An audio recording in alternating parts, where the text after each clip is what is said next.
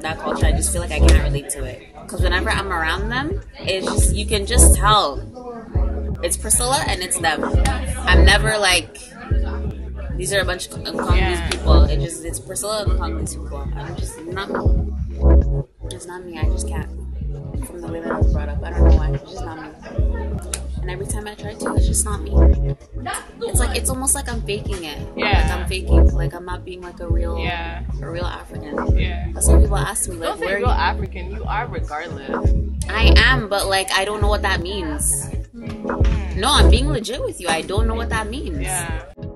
So like, what is the culture? Like, where is it? Like, yeah, there's the clothes and everything, but like we don't have like when we do weddings, it's just normal weddings. It's not anything. Like it's not. I don't really think our weddings were like that like back before the Europeans came. Yeah. But it's not anything big. We don't have like celebrations like the Hispanics or whatever. We don't have that kind of stuff. Like, what is really their culture? Those people are so European. What is really their culture? I asked my mom, I'm like, do you realize like you grew up, you had a Brazilian teacher, you spoke Portuguese and French all of your life, you occasionally speak your African language. Like, what is your culture? Yeah, the exportation of the social experiment that has been occurring in Honduras.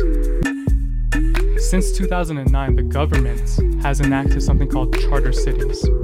Charter cities are autonomous economic zones that are ruled by foreign corporations where national law does not apply. This, I fear, is going to be exported to other South American countries and will create a severe threat not only to the Garifuna, but to also other indigenous populations.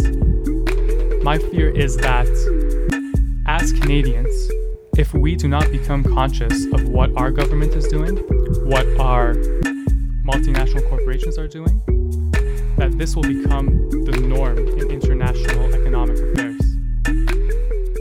There are so many truths that need to be told. Comment, share, Ori Voices.